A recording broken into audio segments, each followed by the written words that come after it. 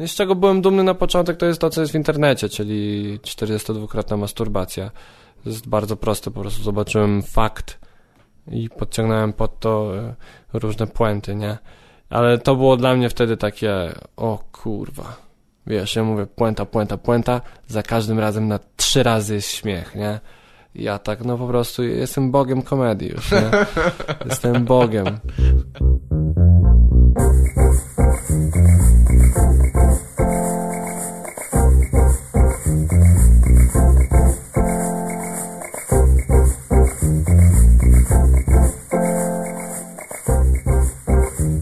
Nagrałeś to? Przyjechałeś dzisiaj nagrywać w telewizji, tak? Tak, mam swoje 5 minut w TVP tylko dla dorosłych. Aha. Niesamowite wyróżnienie. A wiesz już z kim będziesz jeszcze w odcinku, czy coś takiego? Mówią ci takie rzeczy, czy? Przypadkowo zauważyłem, bo tam dzieliliśmy się mailami z Gosią Wakuluk i ona tam rzuciła mi też odpowiedź kobiety z telewizji i było tam rozpiska cała, więc nawet nie wiedziałem, ale jestem z Darkiem Kadowskim w odcinku. Aha. A ogólnie dzisiaj na nagraniu jest Abelard Giza, jest Wiolka Walaszczyk, Jachimek jest i nie pamiętam kto jeszcze. Aha. Więc będzie fajna ekipa, myślę. Powiedz, Michał, ty dzisiaj przyjechałeś z Krakowa, tak? Tak, bo tam mieszkam, tam studiuję. Tam mieszkasz i studiujesz. Pochodzisz z Krakowa? Gdzie się urodziłeś?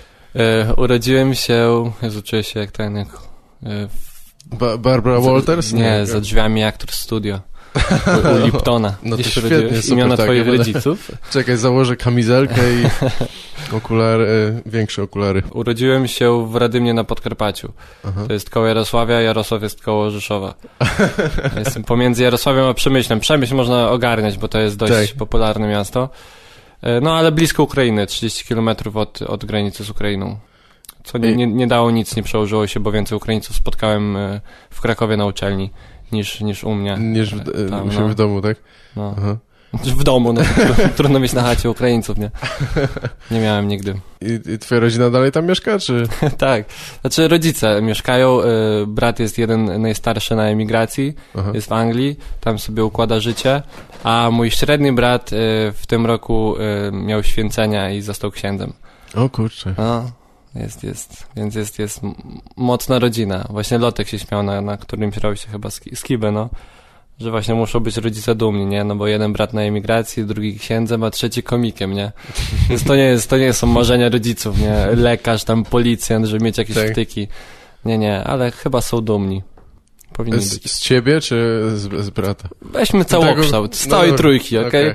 Nie, że pojedynczo, z całej trójki. No ale na przykład ksiądz to chyba jest taka nobilitacja dla rodziny, nie? Znaczy w sensie to jest, może to nie jest dochodowy jak lekarz, ale szczytny zawód, jeśli można to tak nazwać, co? Tak, znaczy wiesz, jeszcze na Podkarpaciu, gdzie widać takie mocniejsze więzi między społeczeństwem a kościołem, nie? Bo tam Radymno ma 7000 mieszkańców, nie? Tam się wszyscy znają praktycznie z widzenia, nie? Więc rzeczywiście jak brat został wyświęcony, no to była taka też święto całej parafii, nie? Więc też automatycznie moja rodzina gdzieś tam stanęła na jakimś piedestale, nie? No tak? Bo to Lejowie, nie? Leja. No i to akurat się wtedy skrzyżowało z moim występem w telewizji.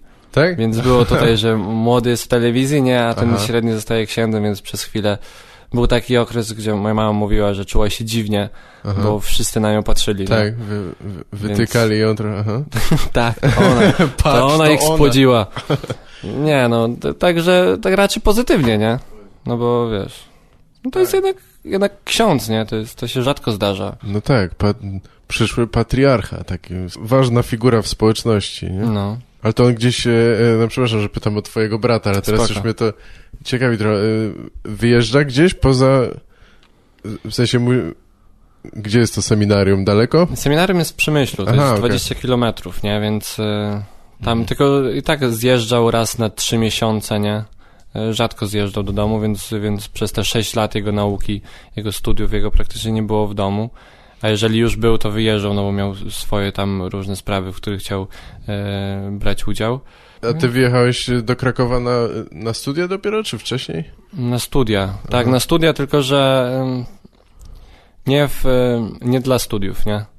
Ja wyjechałem po prostu, żeby żeby w Krakowie jakoś rozwinąć swoje skrzydła, nie? Tak. W jakimkolwiek kierunku, jakimś scenicznym. Jeszcze nie wiedziałem, czy to będzie stand-up, co to będzie. Miałem nadzieję, że to będzie stand-up i impro. Na szczęście tak się złożyło, że mam i to, więc jest super i to jest najlepsza decyzja w moim życiu. Ale tak naprawdę poszedłem do Krakowa za moją dziewczyną.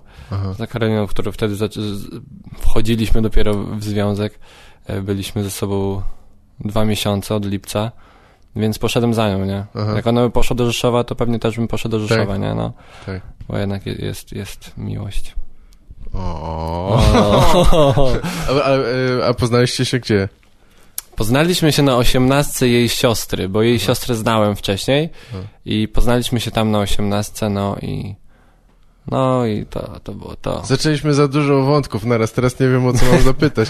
Nie, no dobra, a co studiujesz? Czy studiowałem, jeszcze studiujesz, tak? Czy już skończyłeś? Zrobiłem licencjat z dziennikarstwa, specjalizacja PR. W tamtym roku zacząłem zarządzanie zasobami ludzkimi magistra, ale w trakcie roku przerwałem przez różne wyjazdy, przez stand-up głównie, tak. Bo jak w środku tygodnia miałem występ, to nie chciałem wracać, na studia. Znaczy nie chciałem rezygnować z występu dla studiów, nie? Tak. Wolałem wystąpić i pieniądze zarobić i zdobyć doświadczenie i tak dalej, nie? No i zrezygnowałem, a teraz w sumie poszedłem na brokering informacji. Brokering informacji. Aha. Brzmiało bardzo fajnie. Sprzedaż informacji po prostu, tak? Czy nie? Co to Wyszukiwanie. jest? Wyszukiwanie. Ja to miałem na licencjacie jedne zajęcia z tego. To było całkiem fajne, takie różne się projekty robi, jeżeli to jest to. Teraz przy sekretariacie na korytarzu się dowiedziałem, że to jest ukryte bibliotekoznawstwo. Więc wydaje mi się, że trochę się wkopałem.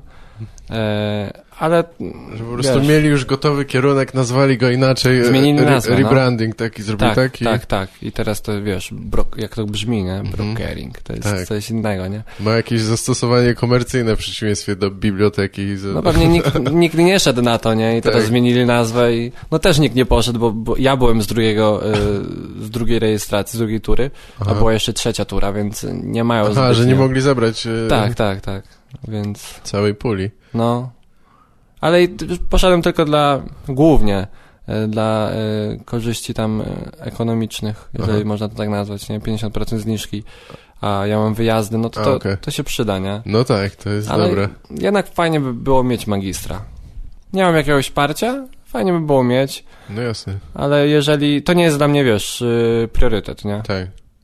Czyli gdybyś musiał przerwać studia, to byś to zrobił, tak? Gdyby to znaczyło, że możesz się zająć w pełni tam komedią jakoś, tak? Tak, no to bez wahania. Aha. Nie wiem, czy to się nie stanie, zobaczymy jak ten rok pójdzie i jak to będzie. No poprzedni rok pokazał, że nie mogłem tego pogodzić, albo nie chciałem. No w tym roku jest większa presja społeczeństwa, też moich najbliższych, którym zależy na tym. A jeżeli mam ich uszczęśliwić przez to czemu nie? Jeżeli mi się uda mi się pogodzić, nie? W sensie twoich przyjaciół, którzy chcą bardzo się zobaczyć w telewizji, czy mówisz o kolegach po fachu? Nie, mówię o moich rodzicach i o mojej miłości. Rozumiem. A ty to powiedz, muszę zapytać, ty jesteś religijny? Jesteś... Tak. Trzymasz się wiary rzymskokatolickiej, tak? Dobrze rozumiem? Tak. To jest... Zależy w jakich to, kryteriach patrzeć, nie? No tak. Na tle stand-uperów jestem bardzo. Jestem Franciszkiem, nie? Ale mam znajomych, którzy pewnie uważają mnie teraz za jakiegoś, bluźniercę, nie? Więc to są różnice, nie? Zależy... No właśnie, ale widzisz, to chciałem jeszcze pytać o początki, ale muszę zapytać o to, nie jest jakoś ciężko to pogodzić? Dla mnie jednak się od razu pojawia taka myśl, że jednak, no dobra, jesteś częścią kościoła, który jakoś tam jest oparty na dogmatach, na wierze po prostu, a jednak twoje, komizm opiera się trochę zawsze na skrytykowaniu tego, co jest skostniałe, nielogiczne. Nie widzisz tu sprzeczności? Nie ma dla ciebie. Dla mnie nie. Tak. Wydaje mi się, że dla niektórych ludzi, którzy na mnie patrzą, tak. Jak miałem duże, może nie kłopoty, to jest za dużo powiedziane, ale miałem, głosy do mnie doszły, jak miałem tam żart, że mój tato jest podobny do Jezusa, jest przybity. I miałem z tego problemy takie, znaczy te głosy do mnie dochodziły, że to jest niefajne i tak dalej, nie? Zresztą mój brat trochę to przeżył, nie? Jednak, bo on nie widział mojego stand-upu i nagle pierwszy mój stand-up to jest żart, w którym jest Jezus, nie? Tak. To nie jest żart o Jezusie, bo nie wyśmiewam Jezusa, nie? To też trzeba zobaczyć granice. Ale ja chyba sobie wypracowałem pewien punkt widzenia, że mi nie przeszkadza, nie? Ja pewnych rzeczy nie powiem, jakieś tam poczucia, no każdy ma jakieś poczucie tam moralne też, nie? Tak. Ja pewnych rzeczy nie powiem, ale uwielbiam słuchać żarty o tym, o religii, o wierze. Po prostu uwielbiam. Kiedyś nie mogłem, kiedyś od razu się wycofywałem. Ostatnio znalazłem, bo jestem fanem Louisa C.K. i ostatnio znalazłem ponownie jego fragment o terrorystach z napisami polskimi i patrzę z mojego konta i była łapka w dół ode mnie na tym filmiku, nie? Aha, bo że tam mówił o rzecz, tak, i to mnie oburzyło kiedyś. On tam mówił o aborcji, że jakby mógł, to był usunął swoją córkę, nie? Ja, o co mu chodzi, nie? Łapka w dół mu za to, nie? Oczywiście już to poprawiłem. Okay. No, ale chyba wypracowałem sobie i nie koliduje mi to zbytnio. Tak, nie, no bo rozumiem, że jakaś wiadomo, wiara osobista to jest jednak trochę co innego niż jakaś zorganizowana religia. No ale jeśli chodzisz do kościoła czy coś, to nie jest tak, że tam oni mówią, słyszysz rzeczy i każą ci żyć w sposób, który jest jakoś nie... To jest czasem straszne. Ja mam nawet fragment o kazaniach, nie? Po prostu nie mogę. Szlak mnie trafia na mszy, nie? Jak słucham. I czasem po prostu się wyłączam, bo nie ma sensu słuchać, jeżeli wychodzi ksiądz i zacznie, wiesz, moralizuje, nie? To nie ma nic, nikt nie znajdzie w tym nic, a on mówi w ten sposób, ale wiesz. Tak, no tak, ma ten specyficzny I to są jakieś takie, no bo często pewnie się pojawia, to są jakieś takie kwestie bardziej polityczno-społeczne, że na przykład właśnie dotyczące, nie wiem, tam związków partnerskich czy coś, nie? Nie ma takich... Bardzo rzadko, przynajmniej na tych mszach, na których ja jestem, bardzo rzadko są poruszane takie tematy. Ale są rzeczy, z którymi się nie zgadzasz, czy coś, tak? Czy może uważasz, że to nie jego Może sprawa? nie zgadzam, ale patrzę na to inaczej, nie? No i zresztą ja mam brata księdza, który jest wierzącym księdzem. Jest... Wydaje mi się, że tacy księża prawdziwym księdzem. Tak, tacy księża powinni... Stop OG. No. Powinni być tylko tacy księże, jak jest mój brat, czyli po prostu wierzący, którzy mają w dupie moralizatorstwo, nie? Tak. Chodzi o wiarę. No, jeżeli masz przed sobą 1500 ludzi, którzy mają problemy w domach swoje, nie? Którzy popełnili w życiu różne błędy i może sami siebie nie akceptują, czują się jak szmaty się czują, każdy z nich, nie? I wychodzisz, mówisz do nich, wiesz, bądźcie dobrzy, bo tak Jezus każe, więcej się módlcie i róbcie dobre uczynki, nie? Co to w ogóle znaczy? Dla kogo my to robimy, nie? To trzeba, wiesz, zejść do samych podstaw, do tłumaczenia jak dzieciom fundamentów po prostu, nie? Kim jest Jezus i tak dalej. I na czym to wszystko polega, na czym to się opiera, nie? Wspomnieć oczywiście o rzeczach, które są, nie? O tych... o tym świecie, nie? No bo są rzeczy jak aborcja, czy in vitro i tak dalej, jak Kościół ma do tego stosunek, nie? Wspominać, ale nie opierać na tym wszystkiego, nie? Tylko oprzeć, rzeczywiście na tym, na czym stoi Kościół od 2000 lat, czyli na Jezusie, nie? Na Bogu i tyle. Tak. Czy nie masz takiej myśli, że może chciałbyś odejść od Kościoła, w sensie zostawić swoją, że to jest twoja wiara, nie jest ci to potrzebne, nie? Wiesz co, ja zastanawiałem się długo nad tym. Znaczy nie zastanawiałem się, czy odejść, nie? Ale zastanawiałem się, dlaczego nie odchodzę. Rozumiem. W tym kontekście i chyba bym nie potrafił. Nie wiem, jakiś mam taki za dużą więź, nie? To jest tak, silnie związane z... To jest 20 lat mojego życia, nie mogę nagle. Tak, z rodziną, ze wszystkim, tak? Ja po prostu cały czas daję szansę Kościołowi i znajduję w Kościele, znaczy szukam tego i znajduję to, co jest dla mnie potrzebne. Resztę... Tak. No właśnie, ale to nie jesteś w ten sposób właśnie takim typowym polskim katolikiem, który wybiera to, co mu pasuje, nie? W sensie, no, to trochę innym wymiarze, nie, że tam popełniasz jedne grzechy, a inne na przykład olewasz, ale w sensie, że musisz... to jest ten samochód, który już dawno powinieneś sprzedać, ale on jest wspaniały, bo masz sentyment taki do tego, czy coś i to nie jest tak, że musisz wyszukiwać te pozytywne rzeczy pomimo tego, co jest w tym złego, czy jakiegoś zamkniętego, nie? Nie wiem. Nie mam gotowej odpowiedzi na to, ale nie wydaje mi się, że wybieram tylko to, co jest dla mnie wygodne, nie? Po prostu... Czy chodzi mi bardziej o to, że musisz przymykać oko jakby na rzeczy, które ci się nie podobają, nie? Po prostu bardziej bym powiedział tak, że skupiam uwagę na tym, na czym mi zależy, nie? A nie angażuję się w rzeczy, które są tak naprawdę nieważne, które czasem są wymagane za bardzo od Kościoła i Kościół musi się tym zająć. No to Kościół się tym zajmuje, ma od tego ludzi, nie? Może źle robię, nie? Może jestem złym katolikiem i żyję w swoim kościele, nie? Tak. I tak dalej, ale wydaje mi tak mi jest dobrze, nie? No dobrze, jasne. Nie wiem. No dobra, to...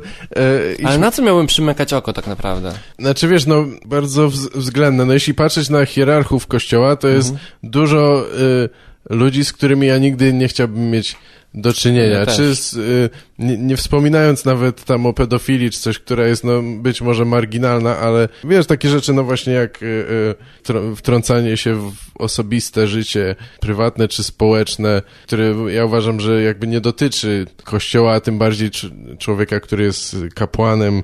No wiesz, no długo by wymieniać, ale no kwestie tam właśnie na przykład homoseksualizmu, wiesz, no ja na przykład popieram prawo do aborcji, ale to nawet nie chodzi o takie kwestie, to chodzi o... Czasami przykrywka Kościoła jest użyta tylko po to, żeby pchać określoną jakąś agendę społeczno-polityczną. W zależności od tego, gdzie mieszkasz, czy w jakiej jesteś parafii, to mogą być różne rzeczy, prawda? To może być nawet, że tam twój proboszcz nie lubi Żydów, nie?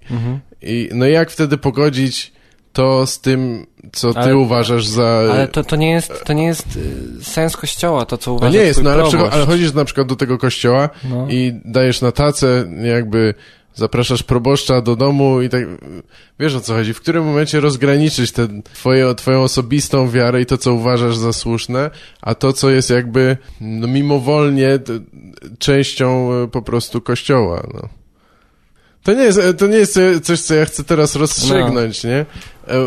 Dla mnie to... Znaczy, nie wiem, dla mnie... Ja mam po prostu takie patrzenie, że... Oczywiście są ludzie, których też nie chciałbym nigdy mieć do czynienia i słuchałem, na szczęście na mojej drodze... Chodzi o to, że na mojej drodze nie spotkałem złych kapłanów. Po prostu nie spotkałem złych księży. Tak. No to miałeś chyba szczęście, nie? Nie sądzisz, że...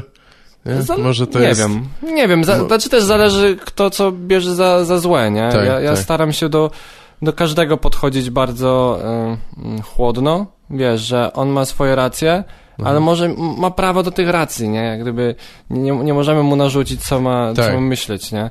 No nie możemy, ale w momencie, kiedy jego poglądy, wiadomo jak jest z tą wolnością, nie? Gdzie się kończy twoja, zaczyna cudza i tak dalej. W momencie, kiedy ktoś mi mówi, jak ja mam żyć, to... Wiesz, tego człowieka i tyle. I dlatego, jeżeli, wiesz, poglądy, bo tutaj właśnie poglądy, a wiara, nie? Ja chyba bardziej chcę się skupić na wierze niż na poglądach, nie? Tak mi się wydaje, że jak ksiądz mówi coś, co jest sprzeczne z tym, co ja myślę, to po prostu go w tym momencie nie słucham, nie? I tyle, nie? Jak gdyby ksiądz nie jest dla mnie wyznacznikiem Kościoła, dlatego ci mówię, że czasem nie znoszę księży, którzy moralizują, uprawiają moralizatorstwo, no bo to jest bez sensu to, co oni robią i bardzo w wielu przypadkach nie mają w ogóle racji, nie? Więc fajnie jakbyś rzeczywiście no poszli niżej, ale mówię ci, idzie teraz fala nowych księży, że no tak, to wszystko będzie... To prawda, jasne, no może się to wszystko tak mi się wydaje. zmienić. Mogliśmy jeszcze pewnie długo o tym gadać, ale chyba tak.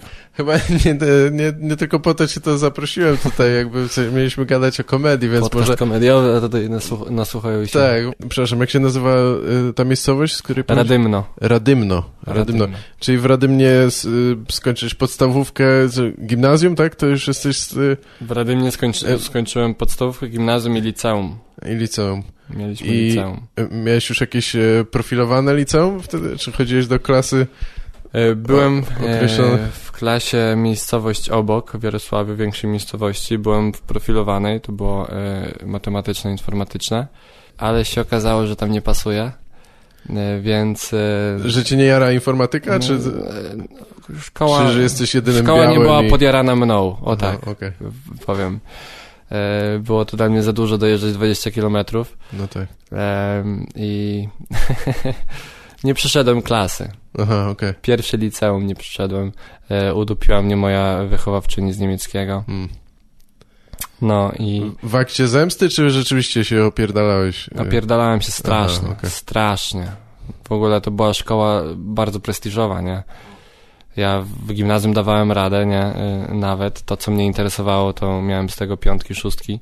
To, co nie, to miałem 2, no bo takim jestem człowiekiem. Ale to, co potrzebowałem, miałem z tego 5, 6, więc dostałem się do tej szkoły, nie? Ale olałem sobie totalnie ją. No, opuszczałem dużo lekcji, nie? I tak dalej. Co robiłeś wtedy? Po prostu... Zostawałem w domu. Aha, okej, siedziałeś na chacie. Siedziałem na chacie, bo moi... Nie, że chodziliście petardy rzucać na podwórku, tylko... Nie, moje wagary to było granie na kompie.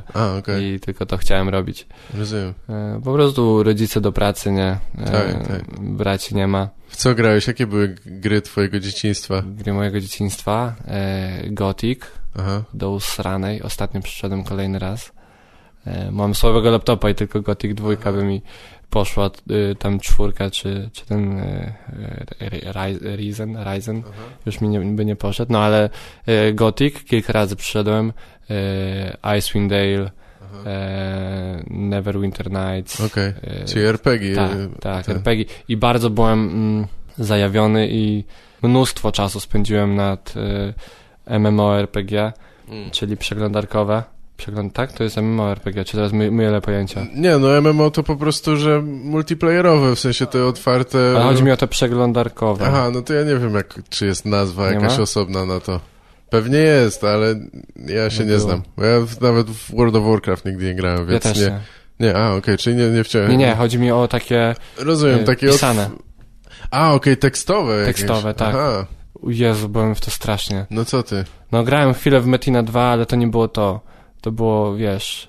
Zresztą też w Dungeons Dragons dużo grałem. To się nazywało kiedyś Mady, ale to było zanim... No ale nic, dobra, napierdalałeś w RPG, rozumiem. Tak. To był mój świat, fantastyka. Z niemiecki nie był ci do tego potrzebny, nie miałeś żadny tam Betrayal et Krondor po niemiecku, że musiałeś się nauczyć akurat tekstów. Nigdy niemiecki mnie nie jarał. Tak, no, mnie też nie bardzo, a miałem to przez tyle czasu w szkole. A jak wybierałeś studia później, to musiałeś zmienić szkołę, tak? Bo oblałeś i... Nie przyjmowali tych, którzy kiblują, bo to było, wiesz, nie pasowało do ich wizerunku szkoły, nie? Tak. Więc przeniosłem się wtedy do Radymna, co ciekawe, szkoła, która jest za ulicą, czyli miałem dosłownie 100 metrów do liceum, więc do niej chodziłem i spóźniałeś się codziennie. Tak, bo wychodziłem 3:08, nie? Aha, no tak, bo mam właśnie. czas, nie? No dokładnie. Bo zdążę. Spóźniałem się notorycznie, no taką mam trochę naturę. Teraz już tego nie robię, o dziwo. Tak jak dzisiaj, nie? Ale tak, spóźniałem się, no bo było blisko, nie? Ale świetna szkoła. Mam świetne wspomnienia, nie? Tak?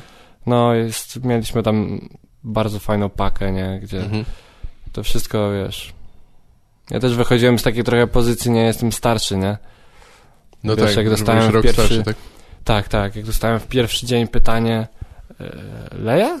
Co ty tu robisz, nie jesteś rok starszy? Aha. Ja pierdzielę. Jeszcze dostałem to pytanie od najładniejszej dziewczyny w klasie. Nie, która w późniejszym czasie była moją najlepszą koleżanką. Jagoda. I to było takie, wiesz, takie miałem obawy, czy w ogóle mnie przyjmą, nie? Tak. Bo jestem starszy i tak dalej, ale spoko, na szybko się zaklimatyzowałem i naprawdę mam świetne wspomnienia. Masz jeszcze kontakty jakieś z tymi ludźmi z liceum? Wiesz co? Rozeszły się drogi trochę. Trochę tak. No, utrzymuję z Jagodą w miarę tam, ale nie wiem, że nie będę tego słuchać na pewno. Więc powiem. Wszystkim odjebało. Okay. Poważnie. W jakim sensie? Na różne sposoby? Tak? Na różne sposoby. Jakoś jak się to wszystko skończyło, nagle wszyscy poszli w takie skrajności, tak, że nikt nie został... No prawie nikt, no ale... Tak. Tam, gdzie był, czy tam, gdzie ich lubiłeś, tak? Tak, przynajmniej ci tacy z Radymna.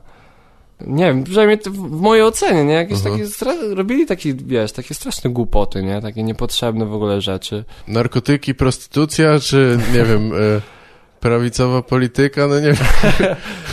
Nie, różne, bo wiesz co, po prostu poszli głębiej w to, co zawsze w sobie mieli, nie? No tak, tylko poszli już za daleko. Może trochę. Za daleko. I trochę już było takie takie już nie, a może to ja, wiesz, może to ja poszedłem w jeszcze inną stronę, nie? Może oni zostali tacy, a ja po prostu gdzieś tam odszedłem i ja nie potrafiłem z nimi złapać kontaktu, ale jakoś tak. Chociaż na tych wakacjach się spotkałem z kolegą, z którym się nie widziałem chyba 4 lata. No mega, wiesz, spotkanie, fajny powrót do tamtego poczucia humoru, gdzie, wiesz, była nas 5, nie? I przerzucaliśmy się pomysłami i puentami, nie?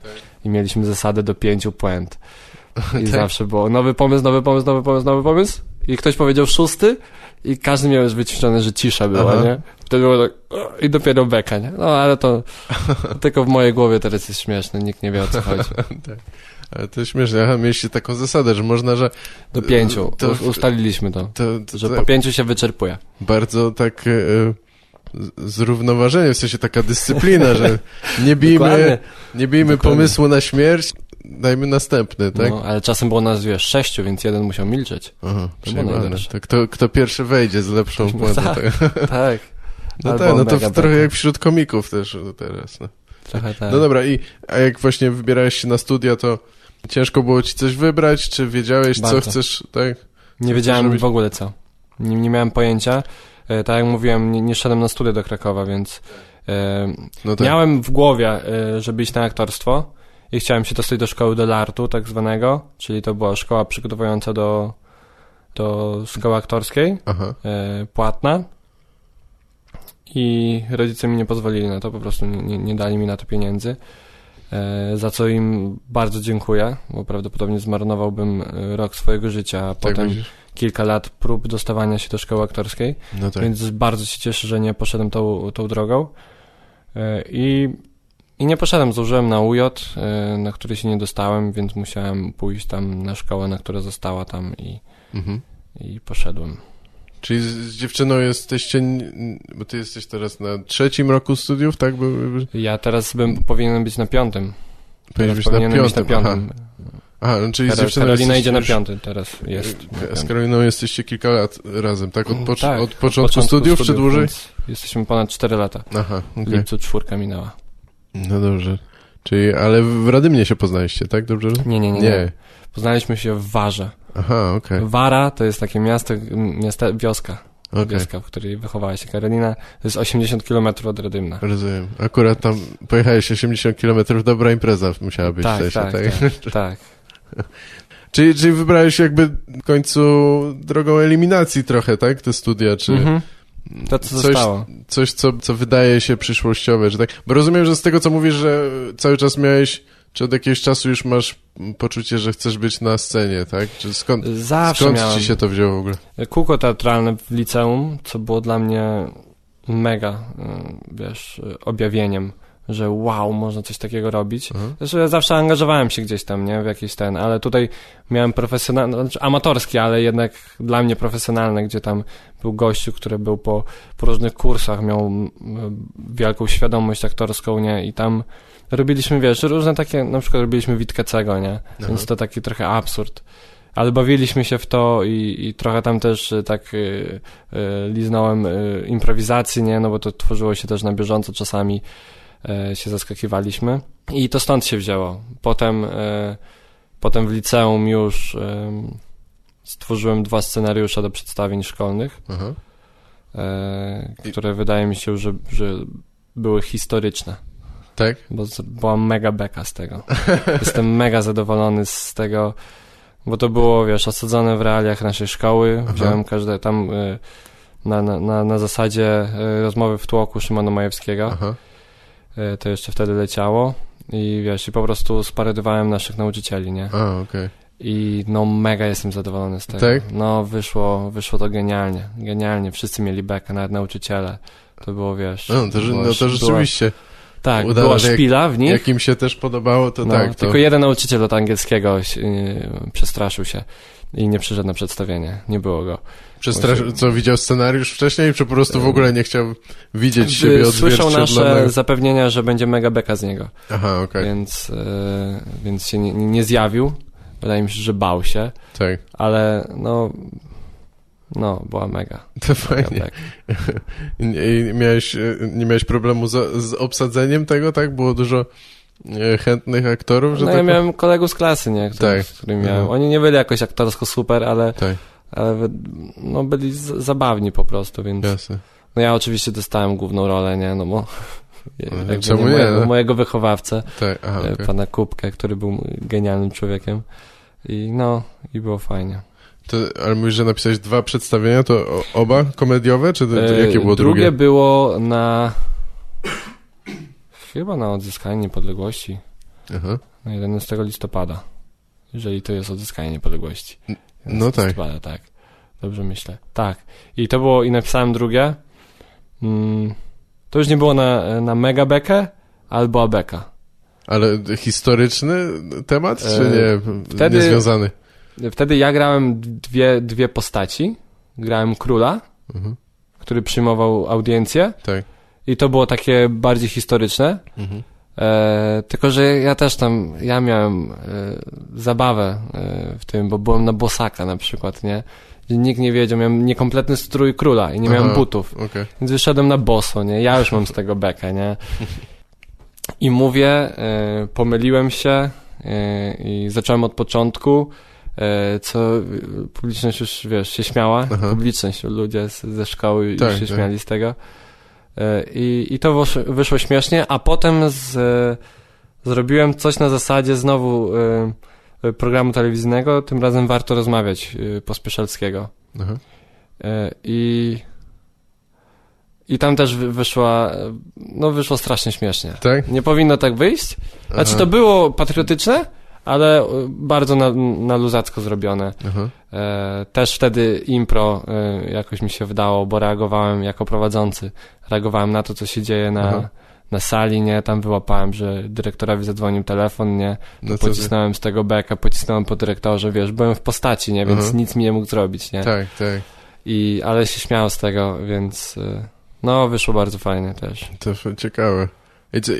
Czyli kiedy odkryłeś właśnie, że jesteś zabawny? Na kółku teatralnym, tak? To było w gimnazjum, czy w podstawówce jeszcze? W liceum. A w liceum już, okej. Tak.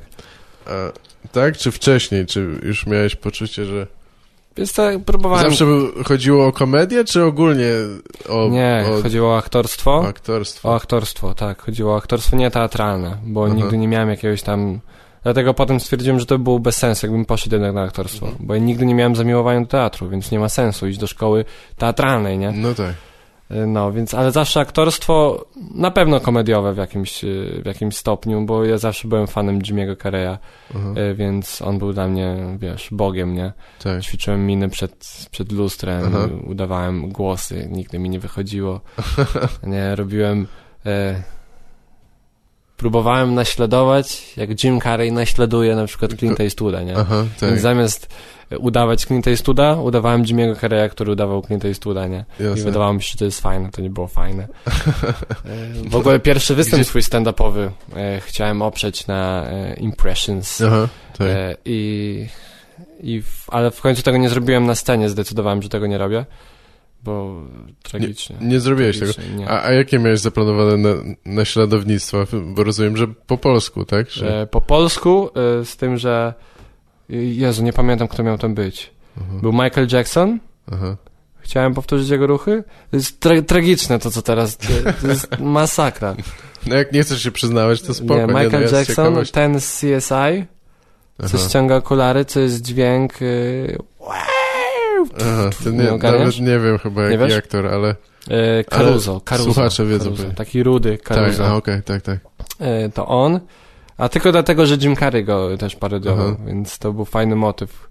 I Mick Jagger, Mhm. No tak, to klasyk. klasyk. I nie pamiętam kogo jeszcze. Aha. No. Jima Carreya znałeś po prostu z filmów kinowych, Z telewizji, tak? z telewizji, tak, bo były puszczane cały czas, nie? No tak, w sumie te komedie były bardzo I byłem popularne. zakochany. Ale to jak on naśladuje ludzi czy coś, to musiałeś gdzie indziej chyba widzieć, tak? Na jakiś, w internecie tak? jego pierwsze stand-upy widziałem. No tak. I tak. to wtedy, ale wcześniej po prostu jego, wiesz, Ace Ventura to dla mnie jest do tej pory, nie? Mam mega bekę na tym filmie. Czy Kłamca. Aha. Dla mnie są to komedie mojego dzieciństwa, Tak. do których mam sentyment i zawsze będę się na nich śmiał. Chodziło mi o tą ekspresyjność, nie? Co on w ogóle wyprawiał, jak energia i tak dalej, nie? Zawsze chciałem taki być, jednak to okazało się, że taki nie jestem, nie? Tak. Bo jestem wycofany. No właśnie, na scenie jesteś w porównaniu na pewno stonowany. Na pewno z Jimem Carreyem, bo on jest przesadzony w każdy sposób, tak? Nie? Ale... Na scenie jestem wycofany trochę, taki... I szybko to znaczy ja nie wiem, czym powiedział wycofany, no ale tak jak mówię, w porównaniu z nim i w którym momencie odkryłeś od razu to, że nie, no dobra, to nie jestem ja, czy próbowałeś przez jakiś czas forsować to? Próbowałem być strasznie taki, wiesz, aktor, nie, ekspresyjny i tak dalej w stand-upie i to mi nie wychodziło i po pewnym czasie po prostu, nie, jakoś tam wszedłem sobie w głębi w moje jakieś tam ja, nazwijmy to tak, czego jeszcze nie odkryłem, bo dalej się szarpię czasami. Tak.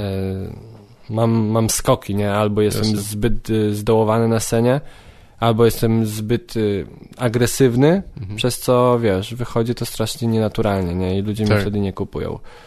Więc teraz w piątek miałem występ idealny dla mnie. Czyli miałem jakieś tam, wiesz, odpałki, ale wprowadzałem ich w taki klimat taki delikatny, nie? Tak. Więc to jestem ja chyba. To co odkryłeś najpierw? Stand-up czy impro? Czy bez tego, co mówisz, to impro, tak pośrednio, tak? Wydaje mi się, że to równolegle poszło. Aha. No bo odkryłem wtedy pierwsze tłumaczenia Whose Line'a i też pierwsze tłumaczenia stand-upu. No bo ja nigdy angielski, nie ogarniałem angielskiego, więc chłonąłem tylko to, co było z napisami, nie? Więc na początku pojawił się Dave Chappelle z napisami i potem właśnie Whose Line też w tym samym czasie i tymi dwiema rzeczami się zajawiłem. Kiedy to było mniej więcej? Druga liceum. Aha, okej. Druga liceum chyba. Więc bardzo późno. Tak. Z tego, co słuchałem i u ciebie i tam w innych wywiadach, to ludzie, wiesz, od dziecka, nie? Czy ty nawet chyba. Wiesz co, ja mam wrażenie, że niektórzy, znaczy już teraz ze szczegółami nie pamiętam, ale mam wrażenie, że niektórzy odkryli stand-up, nie wiem, rok czy dwa przed tym, jak zaczęli sami w ogóle występować, więc są takie przypadki zdecydowanie. No to ja podobnie, bo ja właśnie... Niektórzy do tej pory nie oglądają za bardzo, wiesz, więc... No bo po co, nie? Tak, różnie. No ale czekaj, to druga liceum to mi się wydawało, że to jest dawno, bo ty mi powiedziałeś, że już powinieneś być na 5. roku, to ja nie umiem... Który to był rok? Ja nie umiem liczyć. Ułatw mi zadanie. Nie mam pojęcia. 2011. Więcej. Jak 2011? No właśnie, coś chyba za mało 2011 trochę, skończyłem przecież. 2009 to musiało być. Tak. Albo 2009. Tak. Tak, ja bym liczył, tak. No, 2009. To wiesz, to nie wiem, czy późno. W którym roku wy mieliście pierwszy sezon w... Pierwszy sezon Comedy Central był chyba w 2010, wydaje mi się. Albo może... Bo ja wystąpiłem w 2011. I to był drugi sezon. Tak. No, w drugim sezonie wystąpiłeś. To 2009 to było taka czy jednak zawsze ten internet pomagał, nie? Zaczęły się pojawiać tłumaczone rzeczy, coś. Tak, Co jeszcze ze stand-upu widziałeś z takich pierwszych doświadczeń poza Karejem i są takie, które pamiętasz, że zrobiły na tobie wrażenie od razu? Dave Chappelle Zakładnik. Od zawsze i na zawsze. To jest mój jeden z pierwszych i najbardziej ulubiony fragment. Aha. No wiesz, który, nie? Tak, no. W autobusie. Że terroryści nie... Tak. A, w autobusie. W autobusie. Aha, okej. Nie, bo ja myślałem o tym, że on jako mówi, że dlaczego terroryści nie biorą czarnych zakładników. Nie. A ty, okej. Tak, nie, zakładnik w autobusie, jak tam strzela. Tak. Do tego, no, i rozjebało mi wtedy mózg totalnie, bo nie znałem niczego takiego jeszcze, nie? Tak. Że można być tak zabawny, że nie jest to jakaś opowieść, są tam żarty, po prostu są puenty. No, co chwilę się śmiałem, nie? I Dave Chappelle na początku został moim królem, no. Aha. Potem Eddie Murphy, Delirious i potem chyba Louis C.K. Aha. No ale mówię ci, ja mam moja historia poznawania stand-upu idzie z historią powstawania napisów do stand-upu. Tak. To idzie, co było potem, to ja to w takiej kolejności brałem, nie? Więc potem był Louis C.K. z fragmentem Why. Jak opowiada o córeczce, która pyta dlaczego. Tak. Więc to były moje pierwsze, z tego pamiętam. No fajnie, różnorodne też. No dobra, ale dopiero co mówiłeś, że nie znałeś angielskiego, to jak się nauczyłeś tego angielskiego? Nie nauczyłem się. Chyba, ale tłumaczysz chyba stand-upy, tak? Tłumaczę. Całkiem nieźle z tego, co widzę, więc jakby... Dziękuję. Staram się jak no nie jest to łatwe zadanie, nawet dla kogoś, kto zna bardzo dobrze angielski, to nie jest łatwe nieraz przetłumaczyć, nie? Wiesz, mnie boli strasznie, bo to, że są ludzie w Polsce, jak ja potem pisałem z niektórymi ludźmi i rzucałem im fragment, nad którym ja bym spędził 4 godziny, a oni go mogą zrobić w 15 minut, bo zrobił ze słuchu i jeszcze... Aha. Ja mówię, czemu tego nie robisz? Tak. Czemu ja muszę poświęcać 4 godziny dla tego fragmentu, jeżeli ty byś mógł zrobić to w 15 minut, czy w pół godziny z synchronizacją, nie? Tak. Więc nie umiem angielskiego. To jest ten paradoks, zawsze jak gadam z ludźmi, którzy ogarniają tam moją aktywność z tłumaczeniami, zawsze też się dziwią, nie? A ja po prostu... Spędzasz dużo czasu na tym, tak? W sensie, że uczysz się teraz już tego raczej nie robię. Tłumaczeniami się już nie zajmuję, bo są ludzie, którzy robią to lepiej i w większej skali, bo tłumaczą od razu całe specjale, nie? Ja tym już raczej trochę odpuściłem z tego. Ale spędzałem masę czasu na to. Ale to było też tak, że widziałem coś, nie rozumiałem tego, a chciałem to poznać. No tak. To było mega zabawne. Czułem, że jest mega zabawne, nie? Dlatego sam dla siebie tłumaczyłem, nie? Więc po co, wiesz, jeżeli mogę już zapisać to, co sobie tłumaczę, to czemu nie zrobić od razu napisów, nie? No tak. I tak Louis C.K. Hilarious to jest moja perełka wśród moich tłumaczeń, jestem najbardziej z tego dumny. Miesiące. To były miesiące dla mnie. No tak, to strasznie jest trudne. Po 2 minuty, wiesz, tłumaczenia, tak, wiesz. I naprawdę schodziło mi to tak samo Bill Cosby himself. Aha. Też chciałem zobaczyć. A tam był jeszcze prosty język i Louis C.K. i Bill Cosby mają dość prosty język, nie? No niby tak, no. No, więc... I robiłem to z wielką, wiesz, z wielkim zapałem, nie? I tak dalej. Mimo, że nic z tego nigdy nie miałem, nie? Oprócz tego, że ja to poznałem i komuś mogłem i ktoś mi podziękował. No tak, no to też chyba sporo. Nawet jeśli masz poczucie, że jest to bardzo dużo ludzi skorzysta z tego jakoś tam, czy...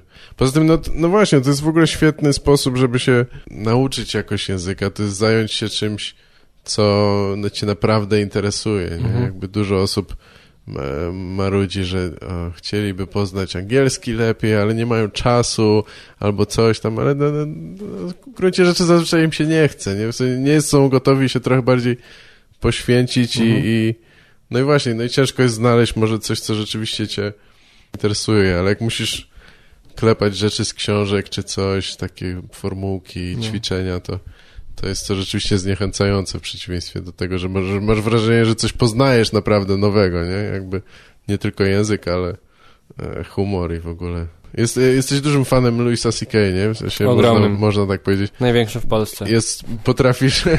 Potrafisz określić, co ci się w nim tak podoba? Czy to jest nie wiem, czy mniej mam namacalne? To, że on... Czy jakiś materiał, który cię zauroczył na początku, że tak się nim zainteresowałeś bardziej? Dla mnie było to, że on był szczery i to było widać na scenie, jak mówił o swoich córkach i tak dalej. Tak. Ale przede wszystkim fenomenem dla mnie było to, że on mówi zdanie, w którym nie ma puenty, a jest zabawne. Po prostu. Co zdanie było cholera zabawnie, nie? I to nie był żart. Na początku nie lubiłem one-linerów. Jakoś nie przemawiały do mnie, że jest, wiesz, setup i potem jest odwrócenie, nie? Tak. Tylko on po prostu mówił śmiesznie i na tematy, których nigdy nie słyszałem, bo słyszałem jedynie w Polsce o polityce czy coś, parodiowanie Wałęsy i tak dalej, nie? Więc to było dla mnie coś zupełnie nowego, nie? I nie wiem, jakoś tak, nie wiem, czy mogę nazwać to, co mnie, wiesz, co mnie najbardziej ujęło. No ale chyba całkiem dobrze to zrobiłeś teraz, więc rozumiem to, no. Widzę to chyba. Kiedy był twój pierwszy występ i jak wyglądał twój pierwszy solowy, stand-upowy? Mam to nagrane. Źle było? Ludzie mówią, że mają tragiczne pierwsze występy, ale mój był naprawdę tragiczny. To nie ma... Moja kariera, jeżeli można to tak nazwać, runęłaby, gdyby ktoś to zobaczył. To było straszne. To było straszne. Występowałem w Trójczycach, czyli w miejscowości mniejszej niż Radymno. Występował mój daleki znajomy ze swoim kabaretem, a ja miałem straszne parcie, bo już miałem materiał napisany. Więc miałem już, wiesz, 15 minut materiału miałem, nie? Na pierwszy raz. Tak. A byłem na scenie 27 minut. Miałem 15 minut materiału. W sensie na tym pierwszym występie byłeś prawie pół godziny? Prawie pół godziny byłem na scenie. No. I nie powiedziałem wszystkiego. I przekrój publiczności był od 4 latek do 89 lat. To było wydarzenie w Trójczycach. Tam nie wiem ile to jest, pewnie 6 razy mniejsze niż Radymno. No tak. Więc pewnie 1000 mieszkańców, może mniej. Więc wydarzenie. I wyszedłem w przerwie. Znaczy w przerwie, tak... Oni mieli przerwę w programie swoim i ja wyszedłem ze swoim materiałem i poniosłem klęskę, można to tak nazwać. Ale byłeś tam 27 minut, to co ty robiłeś tam przez tyle czasu? Nie wiem, kiedy mi minęło to. Pieprzyłem strasznie. Tak, rozumiem, po prostu wypełniałeś ten czas jakoś tak. Żeby gadać, nie? I tylko to dla mnie było zabawne. Były jakieś śmiechy w ogóle? Coś weszło, czy nie? Nie pamiętam. Nie chcę pamiętać. Coś tam na pewno weszło, nie? Ale nie. O czym miałeś żarty? Że jakieś życiowe, czy takie abstrakcyjne bardziej? Wiesz co, nawet nie pamiętam chyba. Naprawdę. A co, ty nie pamiętasz swojego materiału? Próbuję wymazać to totalnie z pamięci. Były to... W sensie, nie musisz opowiadać tych żartów, jak nie chcesz. Tylko tak były z ciekawości. To po prostu... Moje pierwsze żarty były jakieś obserwacyjne takie zupełnie. Nie? W sensie. Ja poszedłem też chyba najgorszą drogą, jaką można, czyli jak będę podobny do tego, co widziałem, to będę śmieszny. Więc wszystko robiłem na podobieństwo tego, co już widziałem. No nie? Tak. Więc... Miałem też różne takie rzeczy, które usłyszałem w trakcie mojego życia, które pewnie gdzieś też są uważane jako, wiesz, dowcipy i tak dalej, więc ja to po prostu mówiłem, nie? Tak. Albo, no to była tragedia, albo na przykład, wiesz, brałem, jeżeli widziałem czy jakiś krótki filmik, czy obrazek, gdzie był tam, wiesz, żart zrobiony, to ja to po prostu... przerabiałem na swój sposób, nie? I po prostu mówiłem. Mówiłeś memy z internetu. Na przykład, tak, nie? Nie pamiętam dokładnie, czy to były memy, ale na pewno tak. Coś tam było, bo w życiu sam bym wtedy nie napisał 15 minut, nie? Moich. Typowo moich, może tam było, wiesz, 3-4 minuty, nie? Więc dużo rzeczy było zapożyczonych i to było tragedia. Tragedia straszna. I to było kiedy? Który rok? To była 3. liceum. Aha, okej. Czyli 2010? 2011. Z tego, co ustaliśmy, okej. 2010-2011, no. Jakie masz wrażenie, kiedy zacząłeś rozumieć, na czym to polega, czy jak się pisze żarty i kiedy miałeś takie pierwsze żarty, z których byłeś zadowolony jakoś? Wtedy, kiedy powstał Comedy Lab u nas w Krakowie. Bo ja od lutego do lipca wtedy, bo w lipcu powstał Comedy Lab, starałem się gdzieś tam 2011, tak? Mniej więcej? Tak. Okay. Powiedzmy. No. Jak już byłem w Krakowie. Ja już byłem rok w Krakowie, po roku 2012 powstał Comedy Lab. 2012. Mówię, że ja miałem tak, że wystąpiłem z tym w lutym. Wystąpiłem w lutym pierwszy raz ze swoim stand-upem 2011. Luty 2011. Żeby to tak w ramy czasowe. Tak. W październiku 2011 poszedłem na studia. W lutym 2011 wystąpiłem pierwszy raz. Więc od lutego do prawdopodobnie kolejnego lutego 2012 nie występowałem w ogóle ze stand-upem, nie? Bo nie było gdzie, po prostu. Tak. A potem od właśnie lutego 2012 do lipca 2012 występowałem gdzieś tam, ale też jeszcze nie ze swoim materiałem, typowo swoim, nie? Tylko wydaje mi się, to było głupie, ale wydaje mi się, że potrzebne, żeby przełamać jakieś tam, pierwsze... Byłem strasznie zestresowany, nie potrafiłem w ogóle się zachować na scenie. Więc dopiero w lipcu to tak odkryłem takie swoje. No i z czego byłem dumny na początek, to jest to, co jest w internecie, czyli 42-krotna masturbacja. To jest bardzo proste, po prostu zobaczyłem fakt i podciągnąłem pod to różne puenty, nie? Ale to było dla mnie wtedy takie, o kurwa, wiesz, ja mówię puenta, za każdym razem na 3 razy jest śmiech, nie? Ja tak, po prostu jestem bogiem komedii już, nie? Jestem bogiem. I potem rzuciłem to w internet, a to już później, to tam też poszło na sadistykę, to się też dowiedziałem kilku rzeczy o sobie. Na pewno pozytywnych, tak, nie? Bardzo. Jaki przystojny młody mężczyzna. Ma potencjał. Widać w nim potencjał komediowy. Tak.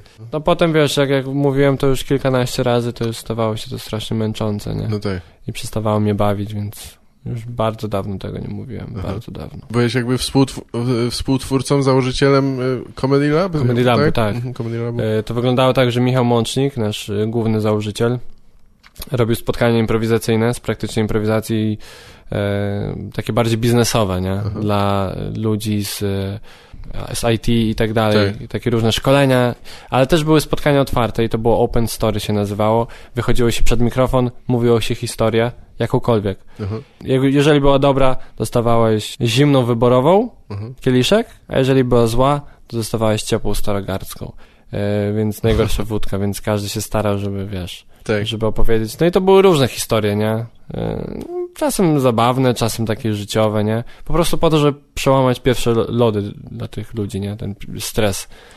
No i tam się spotkałem z Wojtkiem Piętą i z Mącznikiem właśnie i zauważyliśmy potrzebę po prostu, bo ja i Wojtek byliśmy zajawieni bardzo na stand-up, nie?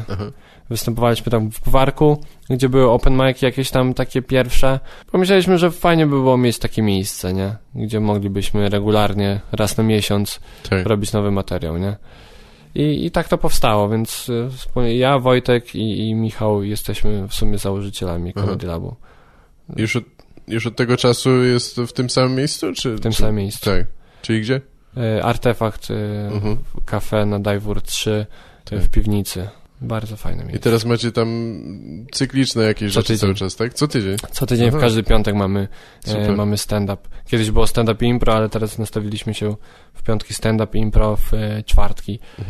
Więc taki trochę mała piwnica komediowa nam się robi. Więc to jest fajne. Fajnie. Tylko jest trudne, nie? No bo czasem nie ma ludzi, nie? I trzeba robić po prostu materiał, więc strasznie dużo gównianego materiału się przerzuca na scenie, nie? Regularnie robicie tam jakiś nowy materiał, tak? Bo nie dałoby się chyba co tydzień przecież powtarzać niektórzy rzeczy. powtarzają i są głosy z publiczności, że to jest dość słabe, Nie? No tak, bo publika się powtarza, że tak powiem. Tak, mamy mamy stałych bywalców, którzy obserwują nas z tygodnia na tydzień, więc trochę słabo jak oglądają to samo, nie? Ja staram się nie.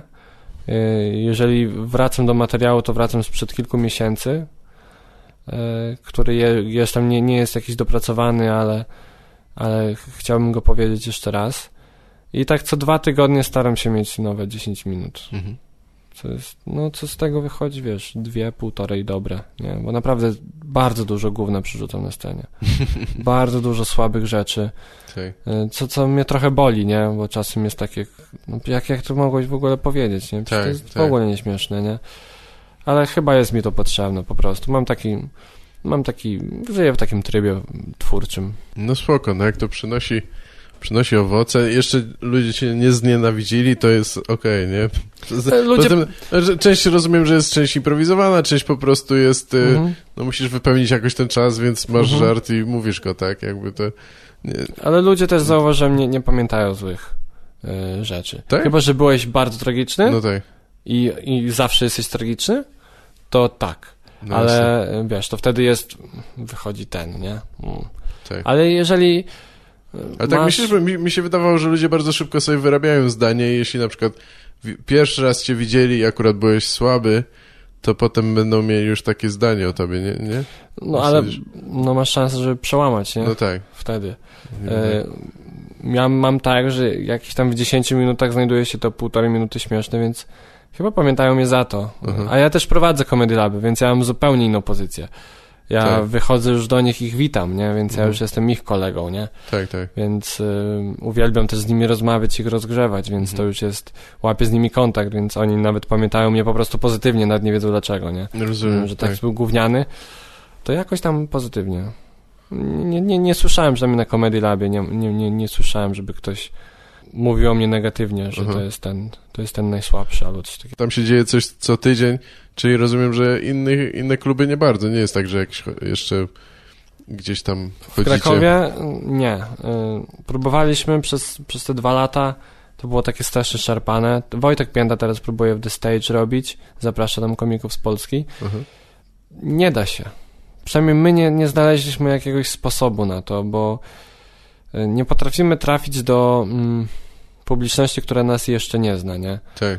Więc, a trudno, wiesz, robić w piątek dla naszych, a jeszcze zapraszać ich w czwartek i w środę gdzieś indziej, nie? Tak. Na nas, więc w Krakowie mamy strasznie mało grań, jeżeli chodzi o takie z pełnym materiałem albo coś takiego, albo ze starym materiałem, bardzo mało grań, praktycznie w ogóle. Bo kluby też w Krakowie mają dziwną politykę, czyli zagrajcie dla nas, w zamian za to będziecie na fanpage'u. Podlinkujemy was, nie? Będziecie na plakacie. No to, że nie chcą nic zapłacić nawet, tak? Czy... Z góry nie płacą, a za bilety po prostu ludzie nam... No tak. Mamy problem w Krakowie taki, że mamy 3 razy w miesiącu darmowe. Raz płatne. I ludzie nam na płatne nie chcą chodzić, no bo wolą przyjść na darmowe, bo nie widzą żadnej różnicy. Serio, ludzie po prostu przychodzą na piwo, jeżeli coś będzie fajnego, to się pośmieją, jeżeli nie, no trudno, nie? Tak. Ale nie mają czegoś takiego, pójdę, zapłacę 10 zł i wiem, że to jest dobry materiał, żeby się pośmiać. Czyli że rozpuściliście ich trochę może, co? Tak. Był to nasz błąd, teraz... ale to jest trochę w naszym interesie, nie? No bo tak nam mówię, chodzi... jakby to były dzieci, ale tak bywa, no ludzie się przyzwyczajają do czegoś takiego. No niestety, jest dziwna sytuacja, ale też nie możemy brać od nich pieniędzy za rzeczy niesprawdzone. Za roboczy materiał, no tak, to też jest jakby jakiś nie chcieliśmy nigdy tego robić. Jasne. Więc to są niestety konsekwencje naszych tam, więc trzeba będzie z czegoś pewnie może nie zrezygnować, ale jakoś inaczej podejść do tego, bo u nas reklama kuleje strasznie, nie? My działamy bardziej pocztą pantoflową, nie? Przyprowadźcie znajomych i tyle. No tak. No można się ogłaszać w różne sposoby, ja nie wiem jaka tam jest publika. Rozumiem, że na Comedy Lab przychodzą głównie studenci, pewnie młodzi ludzie, tak? Czy... Młodzi do 35. Zdarzają się starsi, tak. ale bardzo rzadko. Może też specyfika miejsca, nie? Nie jest tak, że jakbyście zrobili gdzie indziej, to... Pewnie tak, no bo do Artefaktu, znaczy nie wiem jak w całym Artefakcie, nie? Ale pewnie tak, masz rację. Nie, no bo... Tak, nie, wydaje mi się, że do Artefaktu nie chodzą te starsi ludzie na herbatę, gdzie mają cały Kazimierz, różne knajpki takie bardziej dla nich, nie? Więc tak, to jest młodzieżowe. Ale grupa występujących się rozrosła trochę, nie? Bo zaczynałeś się tam powiedzmy od 3 osób czy coś, tak? A teraz... Jestem z 9 w sumie. Takich wpisanych, że już mają swój materiał i mogliby godnie reprezentować w Polsce, wydaje mi się, ze swoim materiałem. Mamy 9 takich. Tylko, że też komedia... Sami faceci? Ola jest jeszcze, więc jest 8 facetów i Ola. Za każdym razem zachęcam, żeby dziewczyny wchodziły na scenie. No Były 2 dziewczyny jeszcze na scenie, ale tylko raz po razie, więc... Już się nie pojawiły więcej. Już się nie pojawiły, no. Pojawiają się regularnie jacyś nowi openmikerzy, czy coś? Pojawiają się, ale nie zostają. Mamy też problem, że mamy ludzi, którzy są u nas od 2 lat. Tak. I to są oni, a nowi przyjdą 3 razy i nie wiem, czy my ich tak nie zachęcamy, że nie wiem, może czegoś innego się spodziewają, nie? Może tak. Jakichś warsztatów albo coś. No nie wiem, myślę, że wiele osób chce tego spróbować i nie wiedzą, czy im się to spodoba, albo na przykład myślą, że to jest łatwe. Okazuje się, że niestety jednak nie jest i szczególnie po kilku występach okazuje się, że jak musisz pisać nowy materiał czy coś, nie, to zmienia się perspektywa, no i nie wiem. Ale brakuje mi osoby u nas nowej, która by przyszła, bo chciałaby coś powiedzieć. Tak. I dopiero potem budowałaby żarty, nie? A wiesz, jak przychodzi osoba i jasne, że każdy mówi materiał o masturbacji, ale kurde, trochę mnie to już wiesz, u nowych. Znaczy nie mogę wymagać, nie? No bo ja bardzo dużo miałem materiału o masturbacji i wiem, że każdy od tego... Dużo doświadczenia, dużo materiału. Tak. Im więcej... No, nieważne. Ale brakuje mi właśnie takiej osoby, która ma jakiś taki totalny, wiesz, pogląd na świat i przychodzi i chce to przekazać, ale w zabawny sposób, nie? Brakuje mi takiej nowej osoby. Ja myślę, że to trochę się, może to takie moje uprzedzenie, ale trochę się to wiąże z wiekiem i dlatego zawsze trochę się cieszę albo zachęcam, jak tam, nie wiem, co bardzo rzadko mi się zdarza, ale ostatnio się skontaktował ze mną człowiek tam po 40 czy coś i mnie pytał tam, wiesz, jak to zaczynam, co tam radzisz, nie? No ja mówię, nic niewiele mogę ci poradzić, tu tam, wiesz, mówię, żeby oglądał jak najwięcej, studiował ale że uważam, że to jest fajny wiek, żeby robić komedię, no bo większy bagaż doświadczeń, niesamowita perspektywa. Tak, no. Unikalna w Polsce, bo mamy młodych ludzi, którzy tam, wiesz... Prawie wszyscy poniżej 30 albo coś takiego. Każdy jeździ tramwajem i ma te same spostrzeżenia. Albo podobne. Tak. No właśnie, ale to brakuje nam takiej osoby trochę, nie? Tak. No, ale... No nie wiem, musi się to chyba spopularyzować jeszcze bardziej najpierw, czy coś Albo my musimy po prostu, wiesz, dojrzeć, nie? Tak. My będziemy tymi starszymi. Po prostu. Może tak. Potrzebujemy czasu. Szkoda, że 25 lat, ale trzeba być cierpliwym. No tak, właśnie nie wiem, zastanawiam się, czy są gdzieś ci ludzie i oni po prostu nie wiedzą, że można coś takiego robić, bo mają do czynienia może tylko z kabaretami, czy z czymś tam. Znaczy wiesz, ja spotkałem... Czy nie ma takiej potrzeby nawet? Był Krystian Korzeniowski, kojarzysz z Wrocławia? Tak, jasne. On miał 2 dzieci. Jak już miał bliźniaki bodajże. I jak już miał 2 dzieci, to dopiero wyszedł na scenę. Tak. Nigdy bym czegoś takiego nie zrobił. Nie miałbym odwagi na porażkę na scenie. Że dopiero w tym wieku, na tym etapie, tak? Że to nie jest... Po co będziesz pajacował, jakby, wiesz... Może masz żonę i dzieci, możesz dawać im przykład, nie? Tak. A tatuś wychodzi i ma słaby występ, tatuś zawsze ma dawać radę, nie? Więc ja byłem zszokowany, jak się dowiedziałem, że miał odwagę wyjść na scenę, nie? No to jest... to trzeba... jako młodzi to tam robimy po prostu, próbujemy nowych rzeczy, nie? Możemy zagrać sobie w filmie i tak dalej. I nie niesie to większych konsekwencji. Ale jak masz stabilną pracę, masz na utrzymaniu żonę i dzieci i nagle idziesz w tym kierunku, bo coś tam... Masz rację, może to jest rzeczywiście już ten wiek, w którym rzadziej się próbuje nowych rzeczy, czy podejmuje ryzyko takie spore, nie? Tak samo mieliśmy w grupie impro, mieliśmy warsztaty scenicznej improwizacji i przyszedł do nas Tomek, który miał 52 lata, dzieci w naszym wieku, Tak. A wiesz, on przyszedł i byliśmy na tych samych warsztatach i spytany dlaczego to chciał robić, bo właśnie chciał spróbować czegoś nowego, nie? I wszyscy byli tacy, wiesz, wow, nie? To jest to. To Tak. jest to, że po prostu chciał. Więc to jest niesamowite i oby więcej takich ludzi, bo to jest Tak. bardzo, bardzo fajny człowiek. Prowadzicie jakieś warsztaty, tak? Stand-upu, Nie. impro? Czy nie?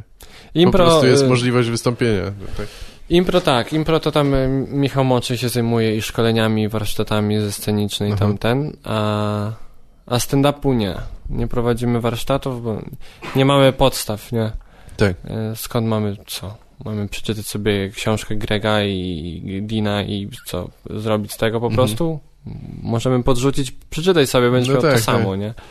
Więc nie mamy po prostu na tyle doświadczenia, żeby dawać już jakieś warsztaty.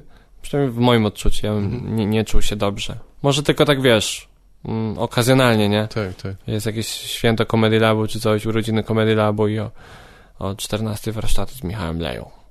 I może wtedy tak, ale tak, żeby wiesz, nie organizujemy. Miałeś przyjść do mnie gadać o jakimś projekcie, ale nie wiem, czy mogę nawet zapytać o to, bo nie wiem, o co chodzi. To jest taki projekt, znaczy to będzie wypuszczone, mam nadzieję, jak już ten projekt ruszy. Okay. Cholera, bo jest tak ciężko mi.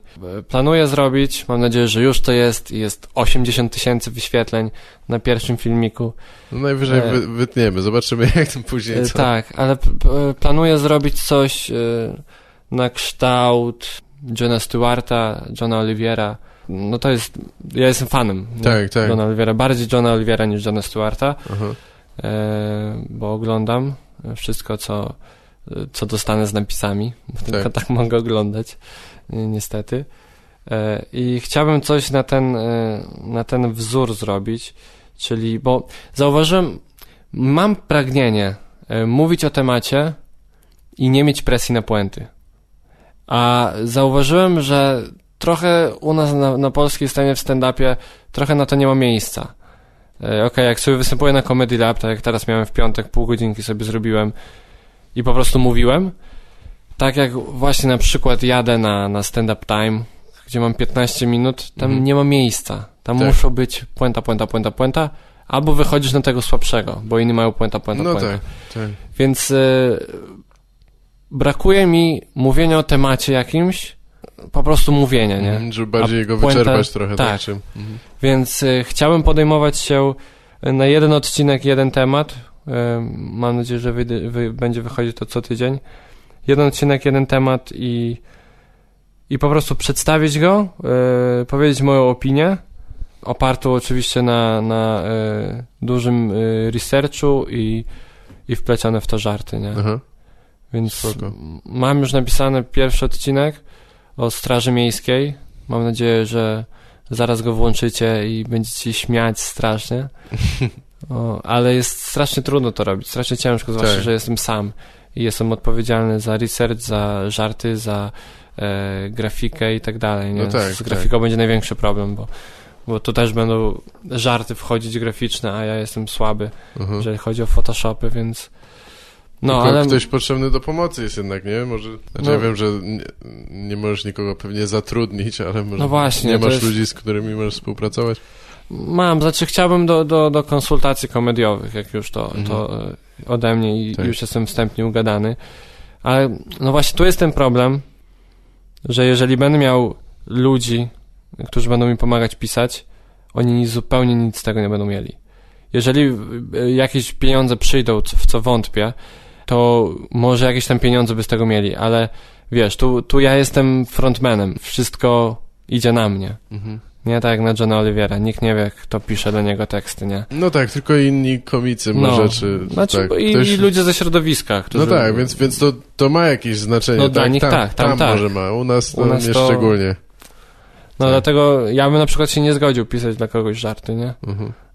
Znaczy wiesz, za nic tego, nie? No tak. Jakby to miała być jakaś praca w programie telewizyjnym, to spoko, nie? Myślę, że byłbym chętny, ale tego hobbystycznie nie sądzę. No, ale mam nadzieję, że mi pomogą i że ten projekt ruszy i wypali i będzie wszystko fajnie, śmiesznie. No trzymam kciuki, no chętnie zobaczę. Czyli rozumiem, że po prostu monologi jakby takie Tak. komediowe, wzbogacone o ewentualne jakieś multimedia czy coś takiego. Tak. To rzeczywiście, no szczególnie jak przywołujesz Johna Olivera, no to jest strasznie dużo pracy. W sensie, jakbyś chciał robić to... No ja na pewno nie... Jestem zajebistym, kurwa, kolegą, totalnie zniechęcam. Nie rób tego, stary, za dużo pracy. Ale wiesz, no żeby co tydzień to robić, to myślę, że musiałbyś się temu poświęcić w dużej mierze. Nie? Jeszcze mi jest strasznie, ja przez wakacje miałem napisać wszystkie odcinki, miałem mieć gotowe odcinki, nie?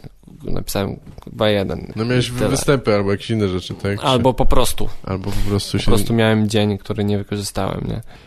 No jest to, na pewno nie będę to robił w takim rozmiarze, jak jest u Johna Olivera, no bo to nawet nie mam co, nie? Więc no tak, to będzie bardzo proste, wydaje mi się, na początek, nie? Zobaczymy, jak później to pójdzie, ale chciałem po prostu zacząć coś takiego, bo to jest, nie ma czegoś takiego w Polsce, wydaje mi się, a jeżeli jest, to nie jest komediowe. Jest Karol Paciorek, ale on po prostu przedstawia temat. No nie pisze żartów, nie? Tak. Więc mam tą przewagę. A przedstawienie tematu jakiegoś, który jest poważny, a wplecenie w to żarty nie ma idealniejszej formy informowania ludzi, nie? Rozumiem, że w tym sensie bardziej John Oliver niż Jon Stewart, że skupiasz się jednorazowo na jednym temacie, tak zamiast na przykład lecieć po bieżących wiadomościach czy coś tak, to będziesz zgłębiał jedno zagadnienie. Tak, jedno zagadnienie jakieś tam, nie? Czy stand-up jest dla ciebie tym głównym zainteresowaniem, najbardziej tym chcesz się zajmować, czy docelowo coś innego? Ja czerpię bardzo dużo z Louisa C.K. Nie tylko komediowo, ale jako jego podejście do komedii, do kariery i tak dalej, nie? Więc chciałbym robić rzeczy obok, ale zawsze stand-up. Tak. Zawsze stand-up gdzieś, wiesz, wymieniać ten materiał, pracować, wychodzić, żeby Comedy Lab cały czas istniało, że nawet jak w moich marzeniach jestem jakimś tam większym graczem, nie? Gdzie już wiesz, mogę sobie dawać koncerty, nie? Sprzedawać salę, to i tak wpadać na Comedy Lab i robić 10 minut materiału nowego. I to jest moje marzenie, po prostu. I zawsze chciałbym przy stand-upie zostać. No ale jednak trzeba się utrzymać, nie? Więc... Masz jakąś inną pracę? Nie. Czyli... Na razie mam taką sytuację, że o tyle dobrą, że jestem studentem. No tak. Więc też trochę z tego czerpię i mam duże wsparcie w swoich rodzicach. Znaczy duże wsparcie, po prostu. Dają mi możliwość robienia tego na razie, nie?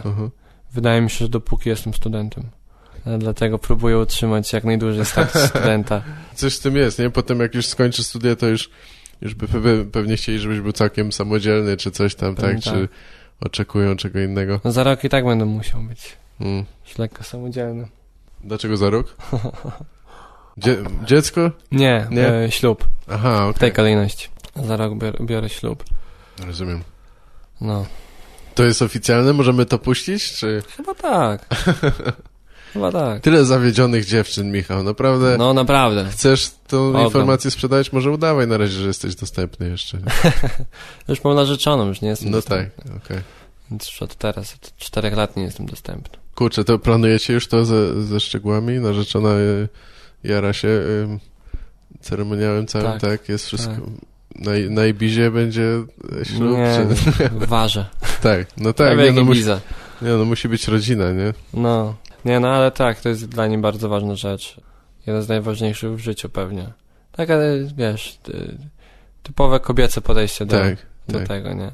Więc chcę stworzyć sobie wymarzony dzień i ja po prostu nie chcę tego zepsuć, nie? Więc będę odgrywał tą rolę, którą została mi nakazana. Okej. Ale spoko, jestem bardzo też podjarany tym. Tak, jesteś... Zobaczę, Chciałem powiedzieć pogodzony z tym, ale to brzmi źle, nie? Tak? Nie, pogodzony nie, to wszystko, wiesz, z mojej inicjatywy wyszło. No rozumiem, oświadczyłeś się, tak. No tak, ale wiesz, nowe perspektywy na stand-up, nie? To prawda. Wszystko byle mieć nowy materiał. Moja żona zawsze brzmi trochę inaczej, nie? Jak będę miał napisany już materiał o zdradzie, to trzeba będzie coś zrobić, żeby to było autentyczne, nie? Piszesz jakieś scenariusze, czy coś takiego? Nie jakąś piszę. inną formę? Bardzo bym chciał, to na chęciach się tylko. Ja muszę coś robić, znaczy robię wtedy, gdy wiem, że mogę to robić, nie? Tak. Nie, jakbym teraz scenariusz jest jakaś napisał... inicjatywa, bodziec jakiś. Tak. Pisanie scenariusza dla scenariusza, wiem, że pewnie by było fajne i potrzebne i rozwijające, ale nie potrafię po prostu, nie potrafiłbym się zmusić, zmobilizować do tego.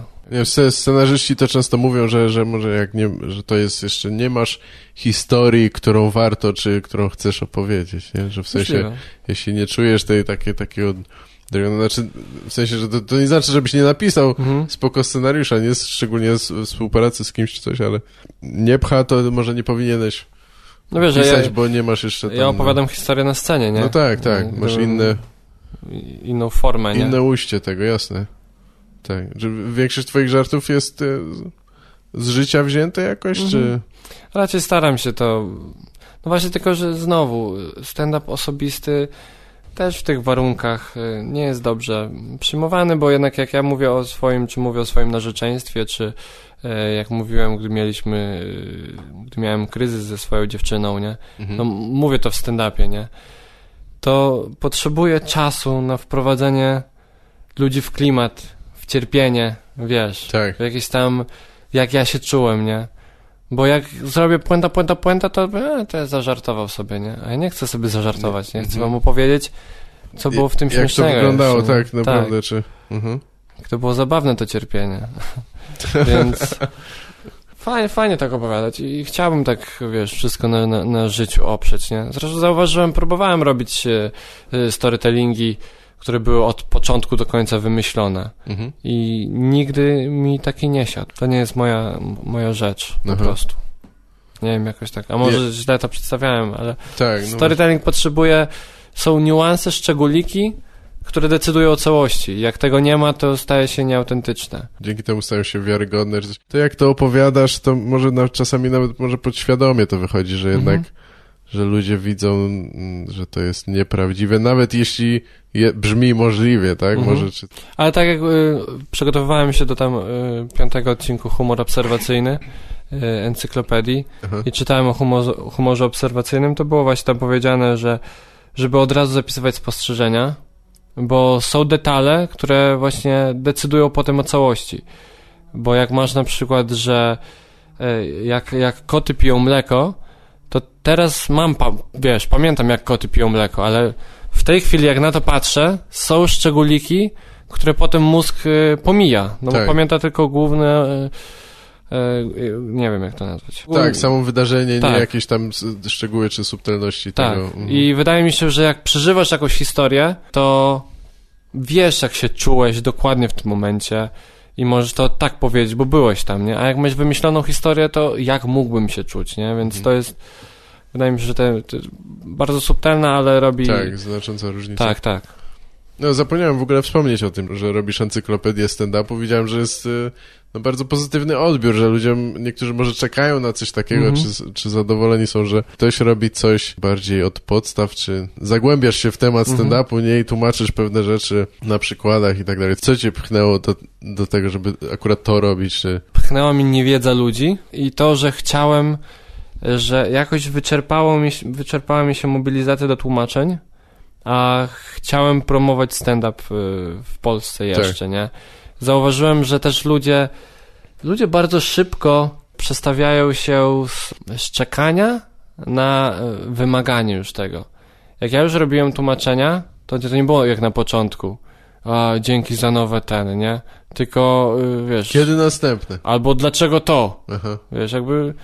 Rzucam ci, weź to pooglądaj, nie? Tak. A nie jakieś mi jeszcze tutaj... I ludzie zaczęli już wybrzydzać, nie? No. Gdzie ja się jarałem każdym fragmentem, to oni zaczynają mi, wybrzydzać. Nieśmieszne. Ja tak, już mnie zaczęło to wkurzać. A druga rzecz, to, że już rzuciłem swoją tam gadkę z publicznością i gościu mnie pyta, czy to ma jakąś swoją nazwę? Tacy ludzie, którzy krzyczą, nie? Proste, nie? Heklerzy, nie? To jest raczej wiadome, nie? On nie miał pojęcia, bo nie miał skąd się dowiedzieć, nie? No tak, jasne. I wyszło u mnie od hecklerów właśnie, to za pierwszy odcinek zrobiłem. No i potem każdy inny temat, nie? Ale po prostu, żeby edukować ludzi, żebym potem powiedział w różnych wywiadach, że miałem hecklera i żeby ludzie, heckler, wiem co to jest, nie? Albo no że tak. zbombiłem i ludzie wiedzą co to znaczy, nie? Tak. Nie, że zrzuciłem bombę na coś. Długo siedzisz nad takim odcinkiem? Zaczynasz od tego, że piszesz, tak? Czy... Piszę scenariusz na początku, co mi też trochę zajmuje. Nie, na początku robię research. Bo zależnie od tego, jakie materiały znajdę, tak kieruję swój scenariusz. Aha. Bo czasem Ale masz ustalony jakiś temat wcześniej, czy dopiero mam szukasz... Temat. Nie, tak, mam temat, że dzisiaj zajmuję się tym i tym, nie? Więc no tak było z hecklerami, na początku hecklerzy zobaczyłem, co jest dostępne, sam poznałem, bo to nie jest tak, że ja mam wiedzę i przekazuję ją, tylko ja w trakcie robienia odcinka też bardzo dużo rzeczy poznaję dopiero, pierwszy raz widzę, nie? I to też przedstawiam, nie? Więc jakiś tam ogólny zarys w głowie mam, jak odcinek ma wyglądać, potem szukam fragmentów, potem piszę scenariusz, żeby ładnie wrzucić te fragmenty. Potem no, dużo jest szukania i potem montowania jednak. Ja jestem tragiczny w montowaniu i nie mam jakiejś tak wyuczony tego, nie mam jakiejś płynności w tym, nie? I robię to bardzo topornie i pewnie, wiesz, pewne rzeczy mógłbym do jednego skrótu i to by mi, wiesz, zaoszczędziło 10 minut, nie? A ja to wszystko robię ręcznie. No tak, skróty klawiszowe to jest jednak zbawienne, to warto się ich uczyć, no. No i potem nagrywanie samo, wiesz, przejęzyczenia, czy taka intonacja głosu, tak jak pod ostatnim odcinkiem dostałem, że jestem bardzo smutny, że bardzo dołujący odcinek, mówiłem o kobietach, a miałem taki, bo byłem strasznie wkurzony, bo były kilka zdań, których było źle ułożone w scenariuszu. Aha. I jak to czytałem, w ogóle mi nie pasowało. I potem za każdym razem, jak czytałem, za każdym razem coś było źle. I wiesz, i nagrywałem 15 razy to samo zdanie. I nie było sensu nawet, nie? Bo ludzie by nie zauważyli różnicy pewnie przy tym pierwszym zdaniu, przy 15, ale ja musiałem, nie? Więc bardzo dużo czasu mi schodzi i właśnie ten nowy projekt może mi lekko zaburzyć. Mam nadzieję, że będę jakoś tam co jakiś czas, bo robię to nieregularnie bardzo, nie? Encyklopedię. Więc mam nadzieję, że to mi nie zatracę całkowicie encyklopedii, ale na pewno zaburzy mi tam moją cykliczność, jeżeli jakakolwiek jest. No właśnie, a propos hecklerów, dużo przygód miałeś z hecklerami? Jakichś takich pamiętnych? Czy właśnie Miłosz ode mnie z Comedy Lab powiedział, że jestem... Miłosz Roliński, tak? Miłosz Roliński. Właśnie zauważył, że jestem jakimś magnesem na hecklerów. Uwielbiam to. Lubisz to? Uwielbiam. Bardzo lubię rozmawiać z publicznością, odbijać z nimi piłeczkę. Mam wiele sytuacji, bo sam je prowokuję. Nie? Ja muszę mieć ciszę na publice. Nie musisz mieć? Muszę mieć. Aha, muszę mieć ciszę na publice. Jasne. Jak ktoś coś powie do kogoś, przerywam twój materiał i pytam, co powiedziałeś, bo widocznie to było ważne, skoro powiedziałeś to na głos, nie? Tak. I ona mi mówi i z tego się zwykle zaczyna, nie? No, ale jakichś takich pamiętnych, to co mam pamiętne, to jest wrzucone w internet, z czego jestem dumny, nie? Tak. Z takich nie? Ale to też jak prowadzę Comedy Laby, to jest zupełnie inaczej, nie? Niż występujący, który walczy z hecklerem, a prowadzący, który próbuje pogadać z publiką, nie? Więc... Tak, bo ty nie masz akurat może ciśnienia, żeby w tym momencie sprzedać materiał swój, tylko po prostu podtrzymujesz... Żeby rozgrzać albo podtrzymać właśnie kontakt, nie? Więc no, to jest... No, czasem lepszy niż materiał. Tak. Dużo ludzi przychodzi takich, którzy specjalnie po to, żeby hecklować, że to jest takie ich hobby i zachęceni może interakcjami z tobą, czy coś, nie? Bywają, ale... Mam wrażenie, że niektórzy, wiesz, chcą zabłysnąć bardzo, czy coś. Tak, tylko że ja uwielbiam gadać z publicznością, ale oni muszą w końcu się zamknąć. Więc ja zaczynam rozmowy tylko po to, żeby się zamknęli. No tak. Ja wyciągam ich do rozmowy, żeby zrozumieli, że nie mają, to nie jest dla nich czas, nie? Więc zawsze próbuję sprowadzić, wiesz... Z powrotem do ciszy w końcu, tak? Tak, że jak ktoś mnie zaczyna denerwować, no to przerywam całkiem i jadę do końca i najwyżej się ludzie poobrażają, ci, do których mówię, ale no trudno. Nie, tylko żeby oczywiście dookoła ludzi się bawili, nie, no bo to wiesz, jak Bill Hicks właśnie tam w moim ten fragment też był, nie? Jak tam krzyczy, coś tam, mogę krzyczeć, bo mam cipę i coś takiego było. Aha, że jak przyszedł drze do mikrofonu, nie? Jakąś kobietę, tak? Tak. I tam strasznie się drze do tego. I tak, kojarzę chyba ten występ. No. Tak, jest tam bardzo cienka granica, albo nawet już jej nie ma między takim nienawistnym stand-upem czy gadaniem w ogóle do ludzi, a tym, że on tam kogoś rozbawia, tak? Ale to był Bill Hicks, wydaje mi się, tak, że ludzie mogliby to wybaczyć. No myślę, że to był może też taki etap już jego kariery, że był dość rozgoryczony chyba. Nie wiem, ale mam wrażenie, że pod koniec szczególnie taki zawiedziony trochę, że jednak cały czas nie ma takiego odbioru, jaki by chciał w Stanach Zjednoczonych. Właśnie to, co też mówił w którymś chyba ze swojej speciali, że właśnie przyjeżdża do Anglii i ma masakrę, nie? Tak, występuje w dużym teatrze, wypełnionym, a tam... A w Ameryce ma, wiesz, tak, różnie. W jakimś gównianym klubie na południu ludzie nadal go nie słuchają, tak? Tak. No. Że on bardzo chciał chyba ludziom coś przekazać, nie? Że on takie miał poczucie, że jest artystą, jakąś ma misję czy coś i właśnie... Na pewno. Chyba niewielu komików tak naprawdę, może zaczynają z tym czy coś, ale myślę, że często zdają sobie sprawę z tego, że jednak to jest bardzo ciężko, albo że niepotrzebnie może silić się na to, żeby ludzi czegoś nauczyć, bo ja mam wrażenie, że oni nie po to tam przychodzą, nie? W sensie, ja popieram to, zawsze uważam, że stand-up jest świetnym forum, żeby coś powiedzieć, coś przekazać, ale w gruncie rzeczy chodzi o to, żeby było zabawnie, nie? No właśnie, w Polsce jeszcze się tak ocenia, znaczy jeszcze, nie wiem jak w Ameryce pewnie też, ale w Polsce jest duży nacisk na ilość śmiechów. Tak. Jeżeli miałeś dużą ilość śmiechów i braw, to znaczy, że występ był dobry, to nie jest tak. Nie jest tak. Wiesz, że masz dobry materiał, bo masz dużo braw. No tak. Nie? Może ja się bronię, bo nie mam dużo braw na swoim materiale. Ja tak samo, nie? Ale... No dokładnie, ale... Ale jasne, tak. Jest śmieszne, znaczy zależy jaki masz cel, nie? Bo jeżeli twoim celem jest zebrać śmiechy, to raczej nigdy nie pójdziesz w jakieś głębsze tematy, bo one po prostu nie wywołują takiego śmiechu, nie? One mogą wywołać docenienie i może na końcu, wiesz, przy puencie śmiech, nie? Tak. I brawa, ale... Podobnie mamy w impro, mamy też czasem z tym problem, nie? Jak już wpadniemy w pułapkę żartów i śmiechu, nie? A zauważyliśmy, że mieliśmy lepsze występy, gdy było mniej śmiechów.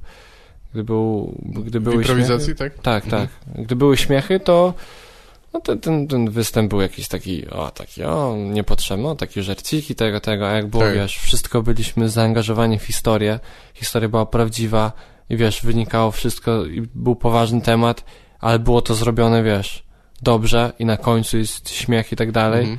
Wtedy ludzie dopiero, wiesz, mogą ci dać owację na stojąco, nie? Z Antkiem chyba o tym gadałem trochę, czy coś, że to dobre impro zwykle jest wtedy, kiedy to jest konsekwentne i wszyscy starają się sprawić, żeby to było jakieś takie właśnie wiarygodne. Często dzięki temu jest potem zabawne, tak? Ale jakby nie pójście w łatwy żart, bo to często w ogóle rozbija sytuację, którą prowadziłeś, czy jakieś ten scenariusz, czy postacie, które tam kreujesz, nie? Ale paradoksalnie mniej żartobliwy występ impro jest bardziej śmieszny, jeżeli jest dobrze zrobiony. Tak, jest dużo bardziej zabawny i potem zwykłe dialogi są tak absurdalne, że ludzie po prostu umierają. No, już tego doświadczyliśmy kilka razy ze swoją grupą, więc stwarza się pewien, wiesz... Miałem tak, jak był wywiad, właśnie miałem to z Gazetą Wyborczą, co był taki strasznie gówniany ten artykuł poszedł. Też tam był Maciek Adamczyk, nie? I tak dalej. No to właśnie jak gadałem z tą kobietą, przez Skype'a gadaliśmy, no to jej powiedziałem o wiele za dużo. O wiele za dużo, co w ogóle za sformułowanie. Po prostu powiedziałem jej... Chyba dobrze, tak? Mi się wydaje, no ale może... Dobra, za dużo jej powiedziałeś. Tak, za dużo. Powiedziałem jej coś, czego potem żałowałem, że powiedziałem. Po prostu stworzyła taki klimat, taką intymność, że mówię to tylko jej, nie? Tak. A potem... Wow. No, a to dziennikarz jednak, więc zawsze... Dziennikarz, no. A potem i tak wszystko to, co powiedziałem, poszło się jebać i napisała to, co po prostu chciała. Jeszcze coś innego, tak? Powyrywała zdania, które jej pasowały po prostu. No, ale rzeczywiście wykorzystała twoje wypowiedzi wyrwane z kontekstu, czy to były napisane przez nią jeszcze jakby zdania? Niektóre były napisane przez nią, że ja nigdy nie powiedziałem tego w takiej formie, nie? Chyba to czytałem, ale już nawet nie pamiętam, co to było. Wiem, że każdy tam był w tym artykule wpisany w jakąś tam taką, wiadomo, w taką postać, której pasowała, żeby były różne... Lotek miał z tym problem, bo on mówił, że gadał z nią bardzo długo. Wydaje mi się, że fajne rzeczy jej powiedział, a ona wzięła tylko to, że jest grubaskiem. I od zawsze był i na zawsze będzie, nie? Tak. Jakby to zmienia całkowicie potem odbiór, bo... No jasne. No ja też dużo jej powiedziałem o swojej wierze, bo w końcu miałem być jako stand-uper katolik, bo chciałem je w to, No tak. No to było, wierzę w Boga, więc mam luz. Tak było napisane? Całe o mojej wierze. No o czym świadczy to zdanie w ogóle? Co to znaczy w ogóle? Wierzę w Boga, więc mam luz. Nic nie znaczy. Nie, właśnie, nie wiadomo. Luz z czym w ogóle? No właśnie. Tak? I dlaczego? No ale... Nikt nie zwrócił na to uwagi. No Nikt nie pamięta. Pewnie nie bardzo, no. Ktoś tam może przeczytał, ale... A nawet jak przeczytał, mógł mieć dobre wrażenia, nie? Tylko po prostu efekt nie był współmierny z tym, co my daliśmy. Prasowe wywiady cieszą się chyba złą sławą już od dłuższego czasu, bo zawsze to jest tak, że i chcą coś na nagłówek, nie? Chcą coś jakoś się tam zaklasyfikować, coś nie daj Boże, jesteś człowiekiem pokroju tam Gizy czy coś, gdzie będziesz na okładce, więc trzeba sprzedać pismo, nie? Coś tam trzeba, kurwa, napisać. No. Rozlałeś mleko i na okładce będzie napisane: oblałem moją żonę mlekiem. Nie wiem, byleby... To jest jakieś bzdury. Nagrywasz telewizję dzisiaj, potem co jeszcze jakieś... Ja sobie teraz jesień trochę odpuściłem i mam stand-up time tylko praktycznie i tam kilka dorywczych występów. No właśnie, a co to jest stand-up time? Powiedz może, znaczy to może być już po fakcie, ale wspomnij chociaż. Nie po fakcie, to jest do grudnia będzie. Do grudnia będziecie jeździć, okej. Przynajmniej na razie tyle jest. Tak. Wiem, że są potem plany, żeby to rozszerzyć. Okej. Jesteśmy po pierwszych 3 dniach teraz i na tą chwilę mogę powiedzieć, że jest to tak zajebisty projekt, że nie mogę uwierzyć. Naprawdę jestem mega wdzięczny, że mogę w tym uczestniczyć, bo jest, po prostu ekipa jest tak zgrana. Jest naprawdę, po pierwsze, że mega fajnie spędzamy czas, bo to jest 3 dni razem wśród komików samych, co jest mega fajne i jest śmiesznie, ale sam wieczór, to przerosło moje oczekiwania zupełnie. W jakich miastach wystąpicie teraz? Wystąpiliśmy w Warszawie, w Łodzi i w Katowicach. W każdym mieście było... w Warszawie było ponad 400 osób, w Katowicach i w Łodzi było po 300. To jest taka dawka, żartów. Jeszcze każdy jest inny, każdy to robi na swój sposób, a jednak to jest ponad 2 godziny i ja bym nie wytrzymał, naprawdę, nie wytrzymałbym na publiczności. Na miejscu tak? Po prostu bym nie wysiedział i Lotek występuje na końcu w kolejności, więc ja bym na nim się już nie dał rady śmiać, nie? Bardzo jestem pozytywnie zaskoczony Wiolką i Jackiem, bo myślałem, że Jacek pójdzie właśnie w takie, bo ja go widziałem bardzo rzadko, tak naprawdę. Wielka Walaszczyk i Jacek Stramik, żeby Jacek nie było. Stramik i Wielka Walaszczyk, tak. Jacka widziałem bardzo dawno temu i on, wydaje mi się, że lubił sobie pogadać. Lubił tak, pomówić, nie? I żart jakiś tam pomówić i żart, nie? Tu, co w Katowicach zrobił, to co pół zdania, dosłownie, miał śmiech. Nieprzerwanie przez cały występ. Jest tak zabawny. W ogóle on przeszedł niesamowitą zmianę na scenie. Jak występował kiedyś, był taki trochę zahukany, taki a tutaj teraz ma oczy szeroko otwarte, sama jego postawa też jest komiczna, jeszcze mówię w taki sposób, jest to bardzo zabawne i naprawdę każdy daje radę i jest spoko. Rafał Paczyś to wszystko prowadzi i wspina to w klamry, nie? I potrafi podnieść publikę bo też ma świetne historie, bardzo zabawne. I kurde, po prostu polecam pójść, nie? Bo To jest, każdy ma po 15 minut, a to jest tak intensywne, że... No. Ilu komików? 8 komików. 8 komików, no tak, to jest... Jeszcze po 15 minut to rzeczywiście jest spora dawka. Jest to dużo, za dużo czasem. Intensywne, tak. Bo jest długo, ponad 2 godziny to trwa. Jest jakaś przerwa, tak? Czy nie ma? Była tylko w Katowicach. Aha. Bo tam było u Mariusza Kałamagi jak gdyby na scenie. Aha. Więc tam to Mariusz poprowadził wtedy, bo to jak gdyby otwarcie jego sceny było. A tak to zwykle nie było przerw, co było też trochę zabójcze, nie? No bo to wiesz, nieprzerwanie przez 2 godziny, tam niektórzy ludzie już w telefony patrzyli, nie? No, ale wydaje mi się, że nie mogli narzekać, że wiesz, że jest za długo. Że było źle, czy coś, tak? Tak. Teraz robię taki skrót, można. O czym gadaliśmy? Jak to jest? TLDR? Tak, skrót? Too long didn't read, tak. Tak, zrób streszczenie takie 3-minutowe dla leniwych ludzi, którym się nie chce słuchać. Nie, dla leniwych. To nawet nie jest dobre słowo, nie wiem jak określić się, chyba po prostu niezainteresowany, bo słuchanie chyba nie wymaga żadnej pracy. Pokłóciliśmy się o kościele. W temacie kościoła się strasznie pożarliśmy. Na maksa, to było tak. Gaweł jeszcze nigdy nie był tak zaangażowany w żaden temat, jak w zniszczenie mnie w temacie kościoła. Pomówiliśmy o moim życiu, gdzie się urodziłem, potem o komedii troszkę. No wszystkie troszeczkę. Nie pytałem o najlepsze czy najgorsze występy, ale przypuszczam, że najlepszy byłby którymś z ostatnich, czy jakichś takich świeżych, tak? O dziwo nie stand-up time, bo tak jak mówię, dla mnie najlepsze była dla mnie solówka w Makulaturze. Jedna z najlepszych występów moich, w ogóle solówki.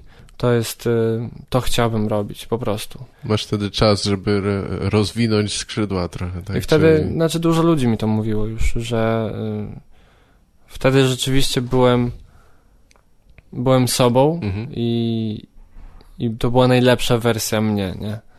To nie jest 15 minut, gdzie ludzie muszą cię kupić już i zostawić i przejść do kolejnego, tylko tutaj przychodzą na całą godzinę, więc możesz wszystko z nimi zrobić.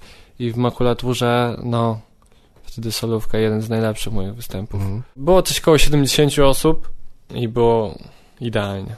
Naprawdę super. Tam było idealnie. I też właśnie solówki z tego, co potem grałem na plażowej, na plażowej, tam gdzieś na plaży. Tak, tam nad Wisłą. Tak, ale nie u Bękartów, tylko tam, co Bartek Korbel organizował. Też miałem solówkę. No to tak samo, nie? Mimo, że wiesz, otwarte, mimo, że mówię... Tak? Też dobry odbiór tam był? Tak. Gdzie ja mam setupy też trochę dłuższe, ale w ogóle nie zgubiłem ludzi. Byli ze mną, więc... No i teraz w piątek bardzo fajnie mi się występowało, mam jakiś mały kryzysik twórczy w Comedy Labie i teraz było tylko 3 stand-uperów. Wiesz, a przyszło dużo osób, bo było z 70. Tam na te warunki, na tą piwnicę to jest dużo. 70-60 osób było. No i było 2 stand-uperów. Pierwszy zrobił 10 minut, drugi zrobił 4,5 minuty i został wieczór cały, nie? Więc wiedziałem, że tak będzie, więc przygotowałem trochę materiału i zrobiłem pół godziny nowego materiału. No i to było to. Tak, udało się? Tak. Pół godziny zupełnie świeżego materiału, czy tam jakieś dopracowywane rzeczy jeszcze tak? Był fragment, którym zacząłem, był dopracowany, którym mówiłem kiedyś ale po pewnym czasie przestał jakoś działać, nie wiem czemu, i przestałem go zupełnie mówić, odrzuciłem go i teraz sobie o nim przypomniałem i siadł mega fajnie, więc może do niego wrócę. A potem mówiłem rzeczy, które można podzielić teraz występ w piątek na 3 części właśnie, czyli taki bardzo stary, zupełnie nowy i ten materiał, który chcę teraz gdzieś mówić, a trzeba go jeszcze mega dopracować, czyli o swoich oświadczynach i tak dalej, nie? Więc to jest ten temat, nie? Ale też z publiką fajnie mi to żarło, bo też chcieli się odzywać, mi dopowiadać, nie przeszkadzać, tylko wiesz, to współgrało, więc spoko.